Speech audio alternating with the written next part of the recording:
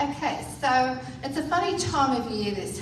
Everything seems just right now. You sometimes forget and write the wrong year on the date, forget what day of the week it is. And I actually had a person who had a business, and they said, I always have my business holidays, this time of year, because people forget what day it is and they don't turn up to their appointments. So it is a confusing time, and I'm just going to confuse you some more by putting communion right at the end of the service. And I have a word for some people today, so I'm putting it at the beginning of the service. Just, we just like mixing things up here, don't we? So God's been telling me that there's some people here who, and it fits in with Ali, I think, who there's something they've been thinking about doing and they can't see a reason for it. And God reminded me of something that happened to me when I think I was 15 or 16, and it was Christmas holidays, we were stuck at home, nothing to do, and I found my father had a thing called a typewriter. I don't know if you know what they are. Look at old movies with secretaries and you'll see what they are. And also, there was a book on how to learn to type next to it. And I found out my dad had actually been to what they call tech or TAFE, and he'd actually learned to type. I didn't even know that. So I said, can I learn how to type over the Christmas holidays? He said, sure. So I did that. The discipline of every day going A, S, D, F, G, Q, W, E, R, T, all that stuff. And by the end of the holidays, I had muscle memory of where all the keys are on the typewriter. And everyone else in the family thought that was a waste of time because there were no computers in those days. The only computers we'd heard of were in big buildings in America or somewhere.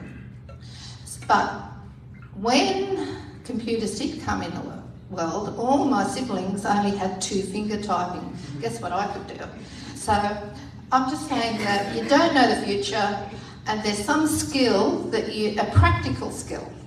It might not be spiritual. It might be how to paint or something. That if you're given the opportunity of it, don't just question it. If you feel drawn to it, go ahead and learn it. Yeah. So, and it's not just for the kids, it's for everybody. All right? So we don't ever stop learning. So I'm going to talk now to the children and ask them, do you know what similes and metaphors are? Adults don't even know. Oh, come on. Miley, do you know what a simile and a metaphor is?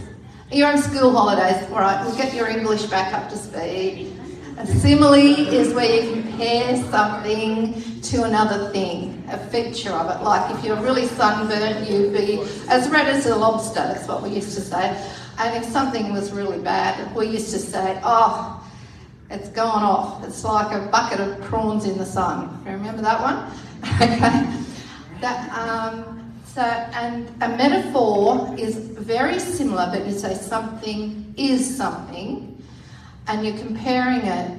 But it's actually metaphors are much more powerful because they invoke the feelings or other things, a more embracing aspect of that thing you're comparing with. So in the service today, I'm going to bring up a simile that says, we are like sheep, we have been led astray. Are we sheep? No. And Jesus said he was the shepherd, but Jesus wasn't a shepherd, he was a carpenter. So, okay, you get what we're saying, as we behave like silly sheep. And I see people behave like sheep when we drive out of Westfield and they get to the barricade and the cars all go one behind the other when there's 2 lanes.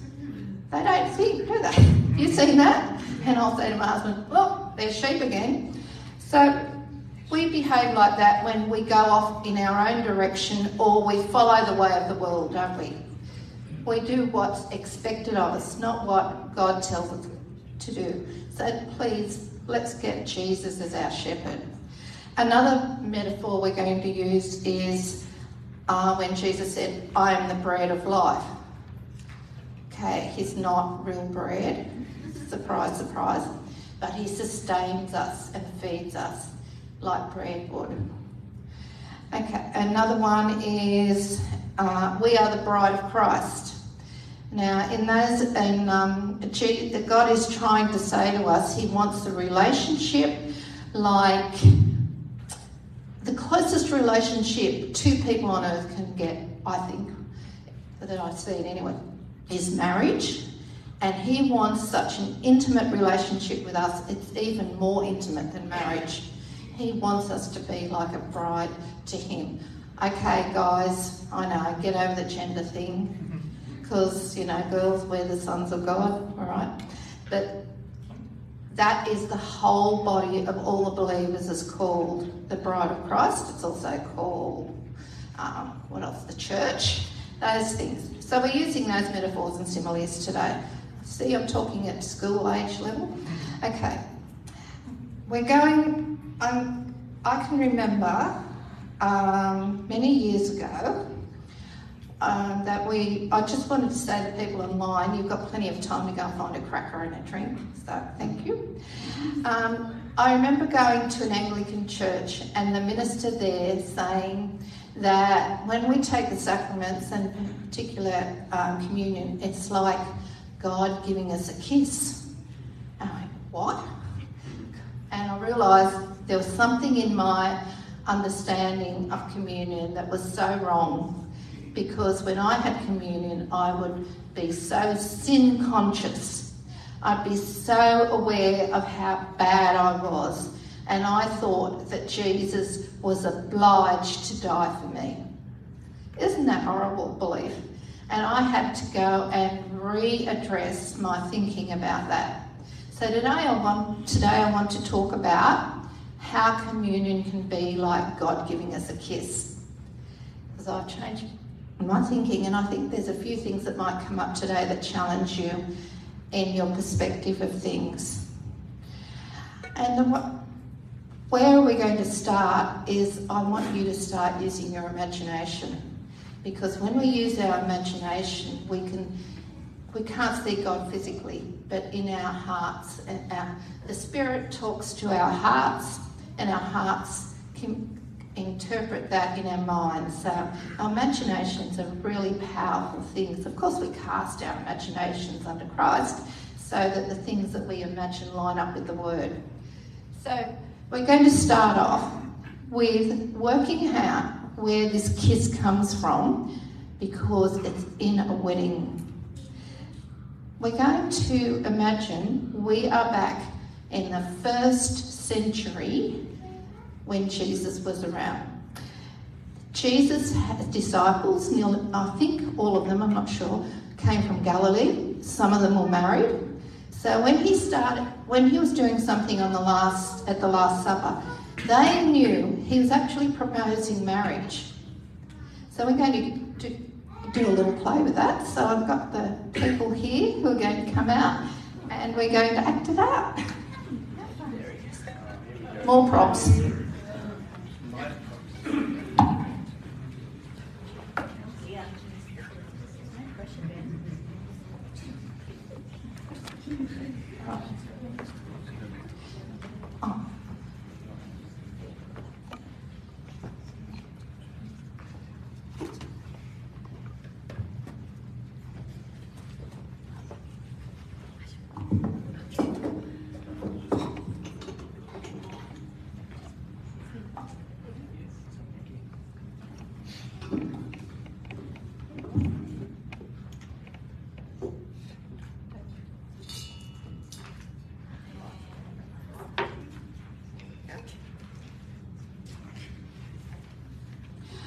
Okay, we're in 1st century AD in Galilee, outside of town. You are there too. We are at the gates of the town. The gates of the town was like the public area where people met. Our elders are sitting down the front, witnessing this thing. And you're all just passing through and you see something exciting going to happen. So you all stop because you know, I think this is going to be he's going to ask her. So let me introduce you to our actors. Over here we have, it says the bride-to-be. This is Jasmine. Jasmine represents the bride, but she also represents the whole of humanity, because Jesus proposes marriage to the whole earth. But then, if she says yes, she represents the bride of Christ. This is Andrew, everybody. Andrew represents the father of the bride, who lovingly cares for her and only wants the best for her. And he also represents God our Father. You can be funny. Okay. Right. So over here we have the groom. This is Joey. And Joey also represents Jesus. Unfortunately, Joey is not a good representation of Jesus because it says Jesus was nothing much to look at.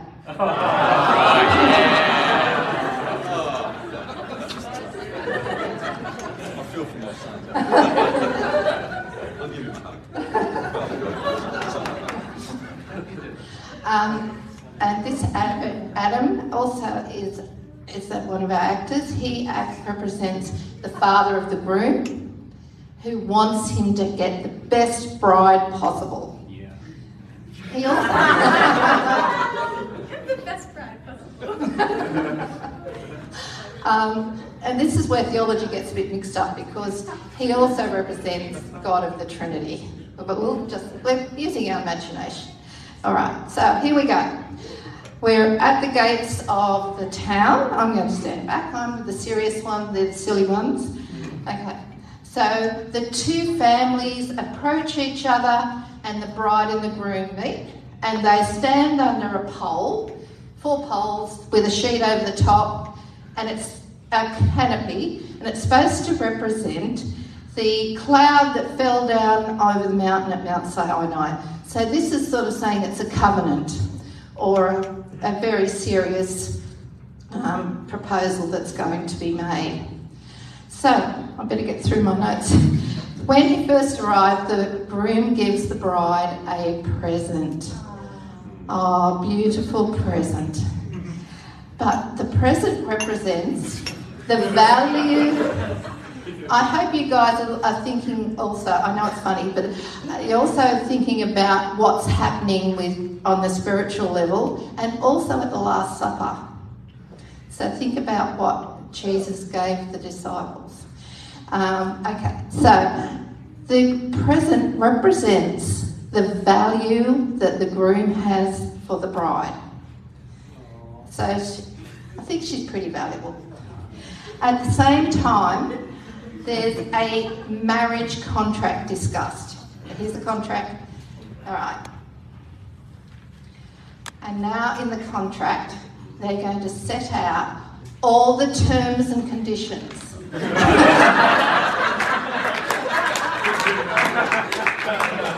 For the bride and groom. Right. It would spell out all the groom had to offer, all his resources. So he might bring along some sheep. And the father of the bride goes and counts the sheep. See, in the contract it said there's 5 sheep. He counted 5 sheep. And if that's right, the whole audience shouts out amen. Everybody? Amen. Amen. Good. And then, that's very good, thank you. Okay. Now, this is the most important part as far as the bride's concerned. She has had no say in this at all. The marriage was arranged between the fathers. So, and all the terms and conditions of the contract was arranged prior. She doesn't get a say until now. So the groom pours a cup of wine, his best wine that he's brought with him, and he presents it to the bride. And this is the moment of free will. Will she or won't she? Will she or won't she? And she's looking at him. Do you think his muscles are strong enough? We'll just... hooray! Everybody shout, amen! Yeah, wonderful. And this is sealing the contract, or the covenant. And now the groom, he has a sip, and he says something important. Can you remember what it was? I will not drink the wine from this cup until I drink with you in my Father's house. Heard that before somewhere? Then he also shares the wine with the father, and the contract is sealed. Now they are officially betrothed or engaged. So everyone shouts, Amen! And now they say goodbye. Oh, but there's something. The groom wants her, he's going to go away for about a year or so. So he doesn't want her to forget him. So he gives her some gifts. He gives her maybe some money, because she's got to buy some material to make a dress. He gives her something useful to use, so that every time she uses it, she thinks about him and how much he loves her. And then finally, he will give her a veil. In those days, the veils went halfway across the face, you know. Yeah, the Middle Eastern veil. We're doing our lovely veil here. And that meant that whenever she went out, she would put on that veil and people would know she's taken. And it also meant it stood for purity. So, wave goodbye. Off you go, groom. Now we're going to stay. Bride, you can stay here.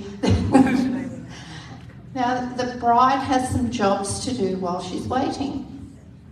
And the first job she has to do is to get ready. So she gathers resources that she's going to present to the groom at the wedding. But also she sews her own wedding dress, because it has to be spectacular.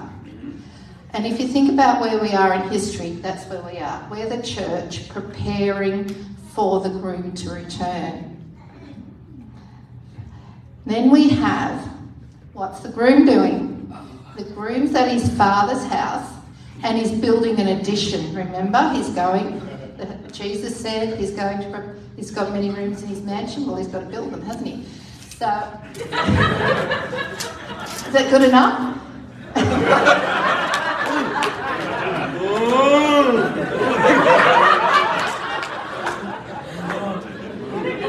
He has to have the house at the standard that the father requires, and he doesn't know when he's returning for his bride, because the father is the only one. Did Jesus say that?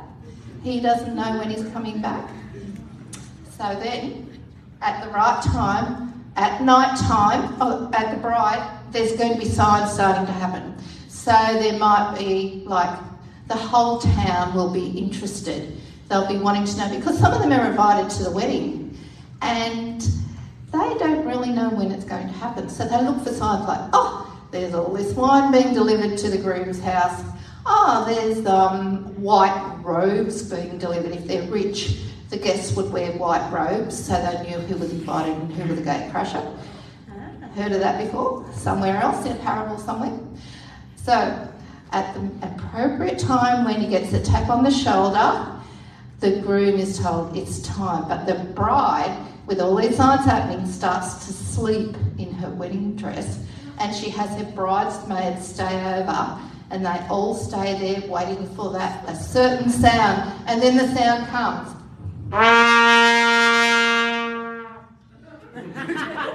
The shofar announces to the whole town, it's tonight. And so the bride is dressed ready to go, and her bridesmaid, and the groom has groomsmen, and the groomsmen start making a noise, and they all make this terrible noise to the town, joyful noise to the town, and everyone like to do some noises. All right, and they come, the groom with his groomsmen, which are, if you think about it, the angels are the groomsmen, come through the town, and the bride has bridesmaids with lanterns in a procession in front of her, and they meet in the middle somewhere. And then the groomsmen bring like a chair with poles or a litter, and she is raised up, as in rapture, and onto this litter, and she and the group go off to the marriage feast, which lasts for 7 whole days. And all the people who are invited, they have to run there to get there before, yes, Father Bryce. They have to be there because they close the doors, and the feast lasts for 7 days, and then they go off and live in their home that they've made. Okay, I hope you can see some parallels. Would everyone give our actors some applause? They've done very well.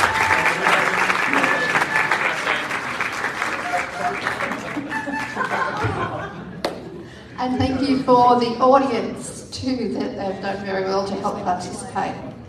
So let's talk a little bit about what Jesus and God were doing in all of this. So I want to talk about what was, I've lost the place, the present for the bride. Okay. At the Last Supper, what was the thing that Jesus gave the disciples? Some bread. And Jesus as the bread of life. Also, that was about, and that means also about his body. He gave his body for us. That's how much he values us. Now, some of us have a problem with valuing how much we're valued by God. I'm sure all of us have gone, I'm so sin conscious that I don't feel like I deserve that Jesus died for me. But I've got a challenge for you. What's God's opinion? You are so valuable that Jesus willingly, joyfully, because it says in Hebrews 12:2 or something, about he looked forward to the cross with joy. And he wanted to die for us. He wanted to reconcile us to God. If you still have a problem with that, I'm going to say, whose opinion is more important? Your opinion or God's opinion? If you have inner turmoil about that, that means deep, deep, deep down in your heart, you still don't believe it. So we might do something at the end of the service that might just start to unwind that. So, okay, the next thing, I might come a bit further forward now that our actors have disappeared, was the contract. Thank you, Mark.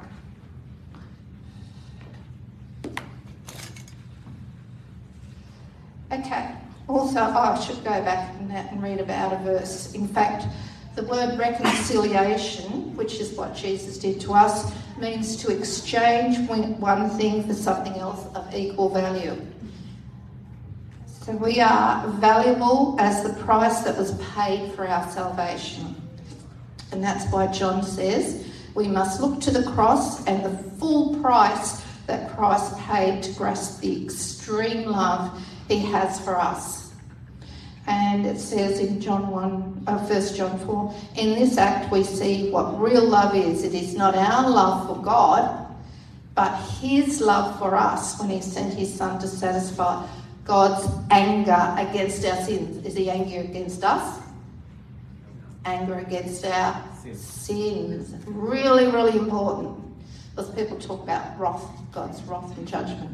Dear friends, since God loved us so much as that, we surely ought to love each other. And then we've got this symbol of the cross, of God loving us vertically and we loving others horizontally. Now, we want to talk about the contract. In those days, as far as we're concerned here, a contract and a covenant, all right, are very similar, except covenants in those days required blood. And people used to make covenants with other people, and they would actually cut themselves and make scars so that when they came across someone who was trying to bully them, they could put their hand up like that and they'd say, oh, you've got some backup there, you've got someone in covenant with you. And it's even a stronger bond than siblings or family. I won't go into that, but let's look at what the contract was and the terms and conditions. You know, we get these apps and it says, I agree with the terms and conditions, and what do? Don't read anything. Well, that is so fraught with danger, isn't it? So let's look at this. This was written in Isaiah in 700 years before Jesus came. That's why it's so yellow. And it was actually written, the contract is between God and Jesus. We don't sign up for that contract. We can be like the bride and come in and agree with it later on, but we didn't make the terms and conditions. Jesus and God did. So, and it has a name. The marriage contract with the bride of Christ has a name. It's called the Covenant of Peace. And it's I'm going to read out a bit of Isaiah 52. How beautiful upon the mountains are the feet of him who brings good news, who proclaims peace, who brings glad tidings of good things, who proclaims salvation.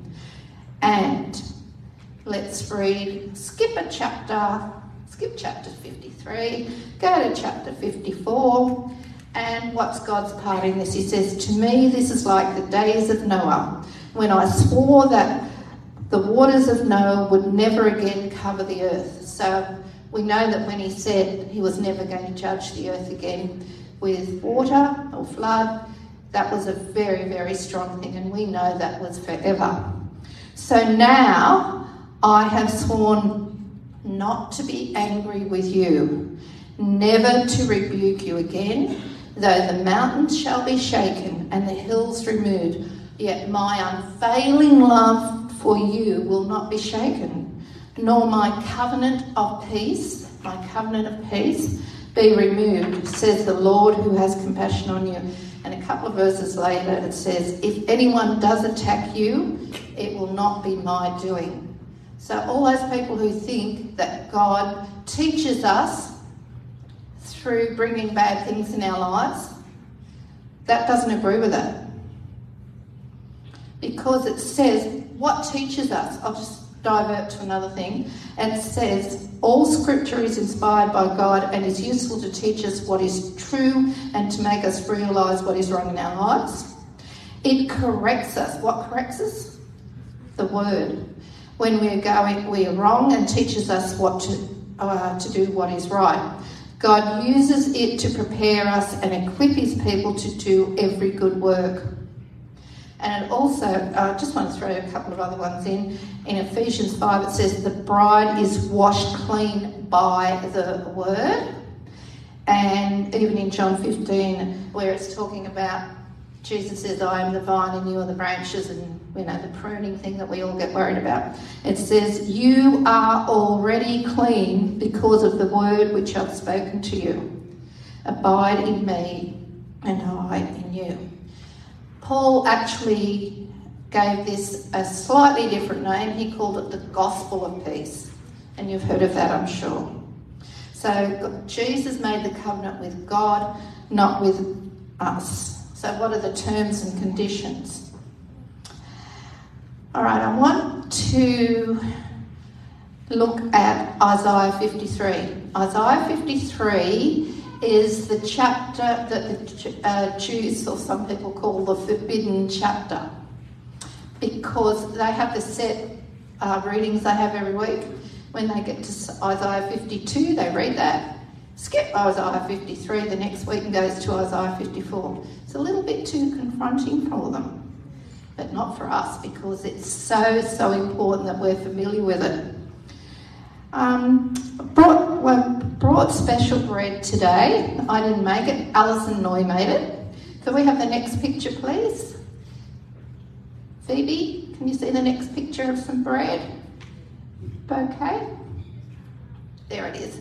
This is what the bread would look like when Jesus had the Last Supper.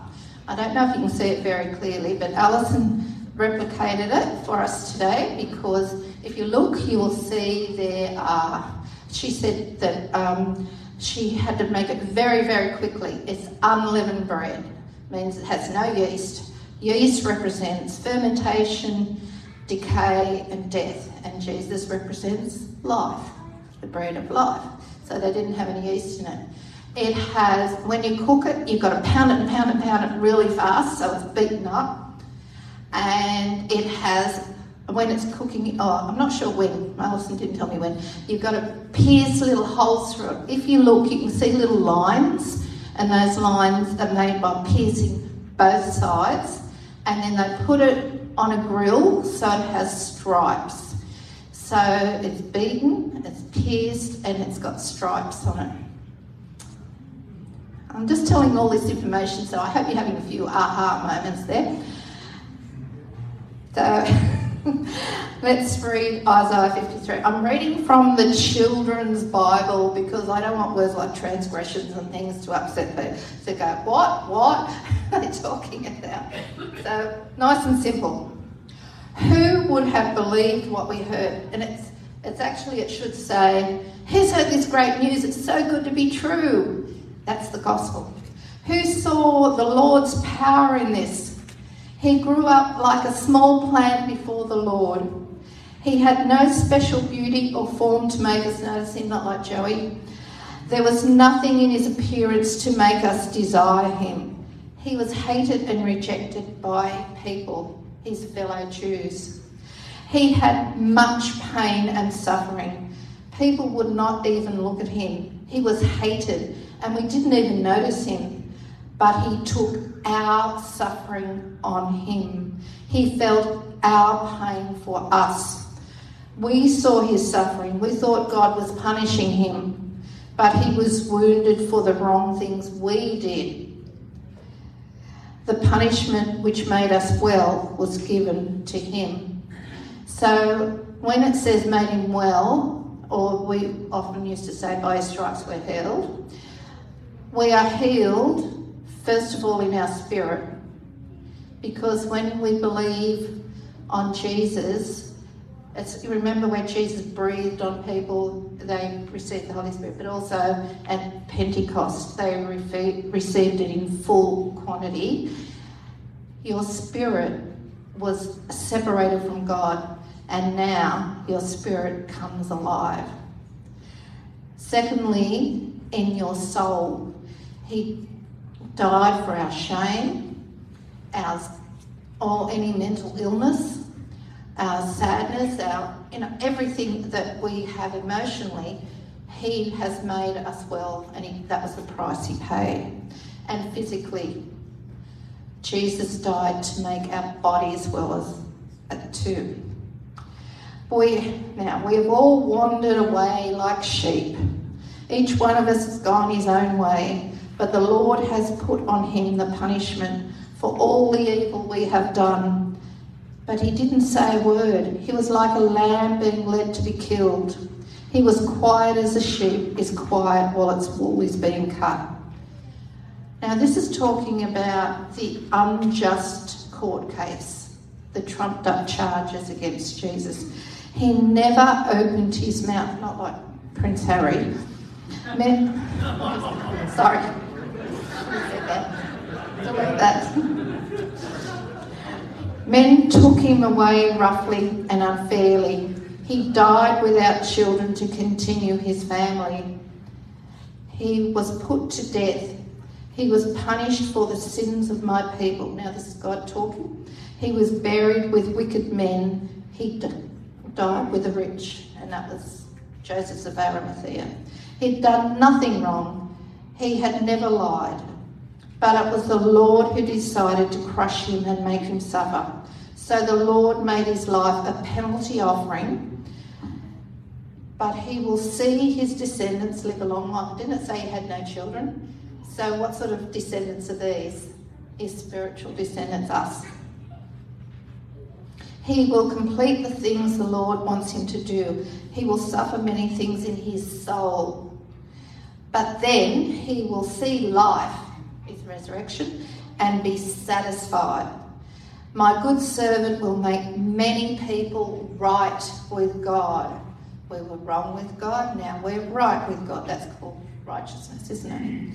He carried away their sins. For this reason I will make him a great man among people. He will share all things with those who are strong. He willingly gave his life. He was treated like a criminal, but he carried away this, the sins of many people, and he asked forgiveness for those who sinned. So in that little play we had the sealing of the covenant, which was where the bride and the groom and the father of the bride drank the wine. And the wine represents blood that was shed. And if I read Matthew 26, it says, then he took a cup, and when he'd given thanks, he gave it to them, saying, drink from it, all of you. This is my blood of the covenant, which is poured out for many for the forgiveness of sin. And I tell you, I will not drink from this fruit of the vine from now until the day when I drink it new with you in my Father's kingdom.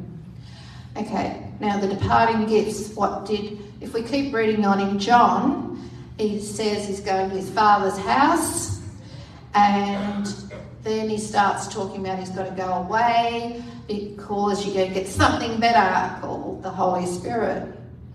And the Holy Spirit, he talks about the Holy Spirit's going to convict the world of their sin, but he convicts us of our righteousness because we've still got that sin thinking, and he says you're righteous, not I'm overlooking your sin, you are righteous. This is your standing with God.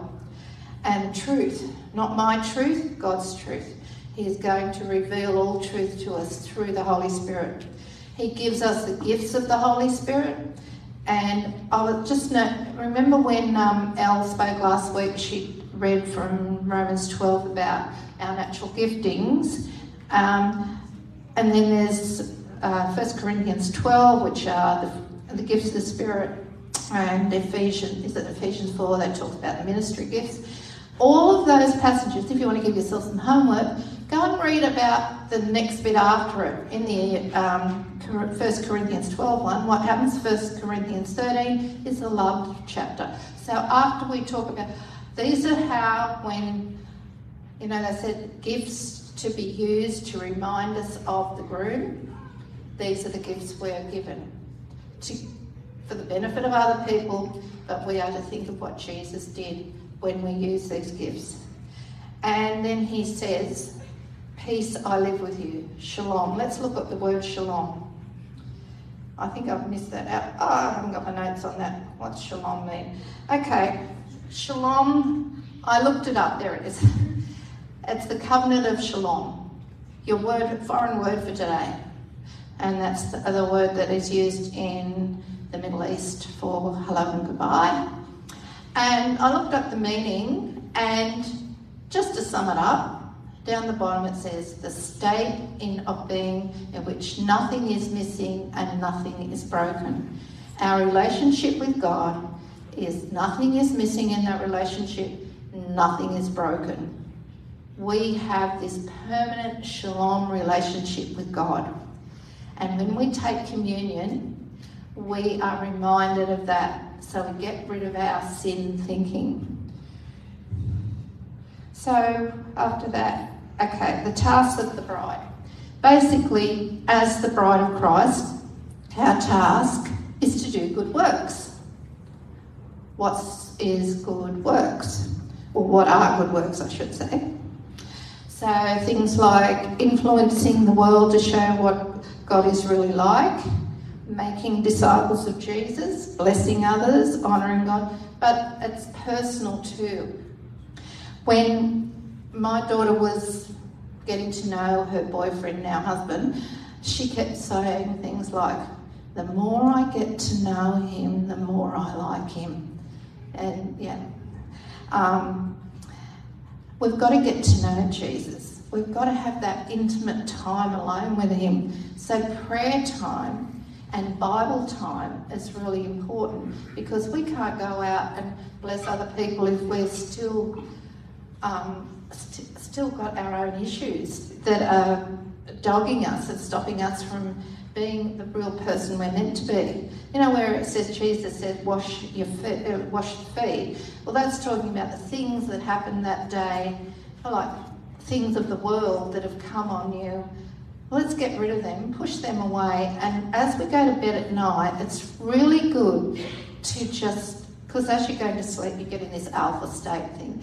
And you just think about Jesus and what he's done. I like to do the Good Shepherd thing, the Psalm 23 thing, and just imagine myself there with him. And they're the sort of things that get our intimate relationship with him, or focus on one of the names of God. He's my healer. He's my victory in this situation. You know, I'm going to talk about meditation. What is meditation? Meditation is a bit of a no-no word in the Christian world because people have got mixed up with the other meditation. Christian meditation is meditating on something, you're focusing on something, you're pondering, you're imagining, but you know, we can meditate all day long. It's called worry. Worry is thinking about something and imagining the worst. So let's meditate on and ponder and imagine and think and study. Study's another meaning of it. I think there was a script, there it is. Okay. Utter, talk it out. Some people sing. Some people draw or paint. It's just spending time alone with you and God. And that prayer journal we got last week, you can use that to write your prayers out, but to draw what you are imagining between you and God. So I wanted to do that with, we're getting a bit late, sorry. Could the servers come up now? We're going to have communion right now. And, okay, I want you to get your bread and wine, juice, and take it back, and we'll all do it together. Now, I think we're going to do it in a sort of meditative way. So could everybody like to come out and get your elements, please?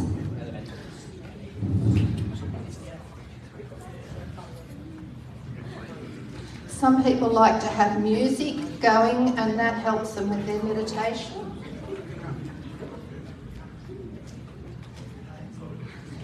Some people I know meditate while they're walking through the bush. They look at nature and they are inspired to be they feel closer to God there. We're all different. God's made us differently. Some people have to be active when they're relating to God. Some people sing. Some people make up their own songs. I really appreciate getting that prayer journal last week and having that chance to record my interactions with God. So,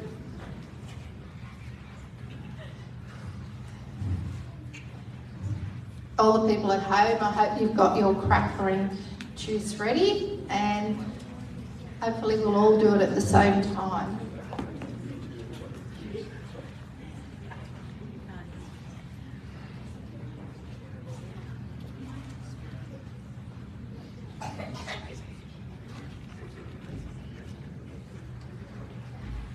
There's many more people at church than I expected. I thought they'd only have about 5 rows because I thought everyone was going to be away. I used to call this the dead zone. And God's given me a life, get a new perspective. It's now the opportunity zone. I used to think it was dead because there's no social life at church, or like no home groups and things. And now I'm going, it's not like that. It's up to me to create the opportunities to get together with other people. So we all need to, all our lives, we've got to change our perspective on how we see God. I almost brought a Rubik's Cube because I thought, a Rubik's Cube, when you've been having a go at it, it looks like everything's a real mess. And sometimes we look at God and we think it's really complicated, but it's not. I think our relationship with God is like the perfect Rubik's Cube.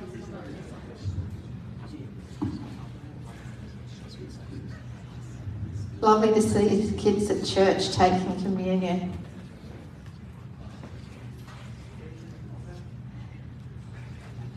Just about all there.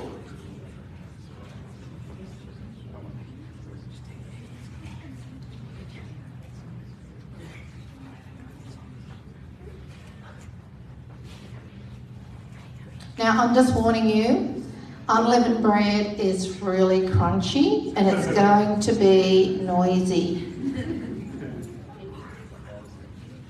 That's okay. Let's make it a happy noise.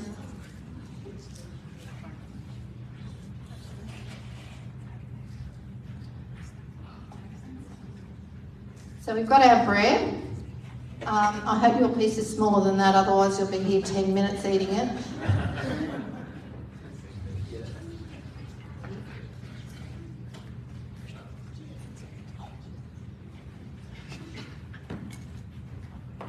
Thank you very much. Right, let's pick up our bread and look at it. And it represents the body of Jesus that he gave so much because we're so valuable. And I'll just read out the verse. While they were eating, Jesus took the bread, and when he'd given thanks, he broke it and he gave it to his disciples. Think of it as the bride, the gift to the bride. So it's better to say he gave us his life for us. The broken bread's caused some confusion, and I was thinking, I've been looking up what people are saying about it, and some people said, well, his skin was broken, and things like that. And then I was reading Madeline, all right, and it says in, 12 in 2 straight lines, they broke their bread, meaning they had their dinner. So it could be like, we break bread at meals. That just means having a meal together. So, but now I've been looking through different translations, and most of them are saying his life was given for us. And if we think of it in the context of the bride's gift, it is better to say he gave his life for us. So you're ready to do your big crunch, but while you're having your eating, I want you to imagine Jesus loving you so much. You are like, I know blokes, it's all right, you can do this. I know you can do it. Can you imagine that Jesus is handing you all his love in this bread? All his love. You are so valuable. Right, okay, ready, off we go.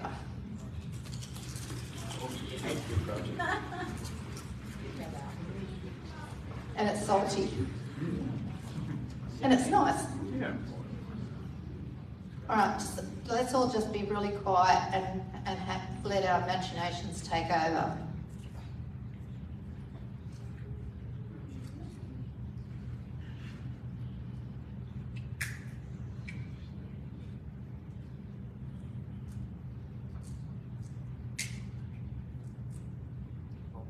I hope you're feeling the love of God now.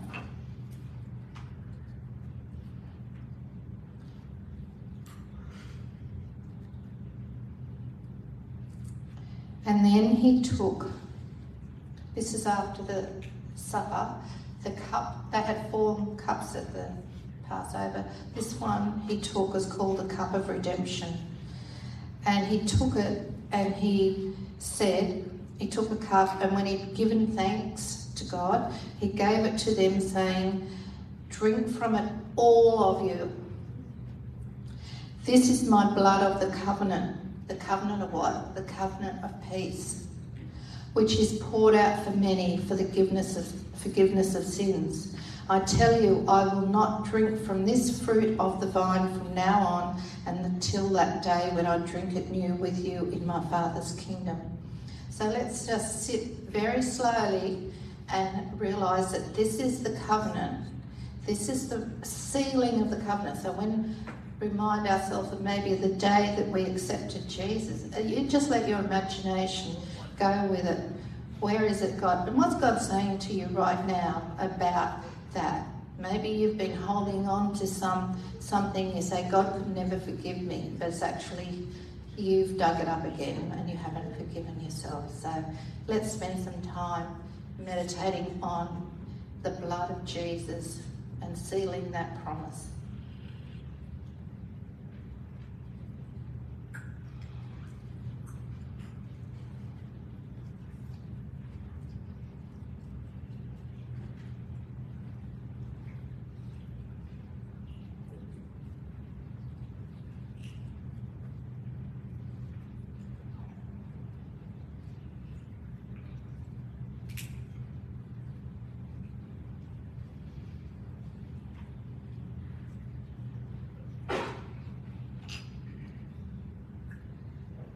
just thank you, Father, that you and Jesus made that marriage agreement way before the beginning of the creation of the earth.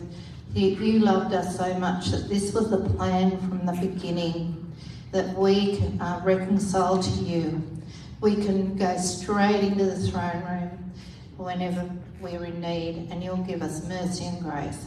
And we just thank you, Father, that you love us. You're with us wherever we go. And we praise you and thank you for the rest of our lives and into eternity when the groom returns. In Jesus' name. And think about that, in Jesus' name, everything he brought with it. Amen. And finally, I'll say, Shalom.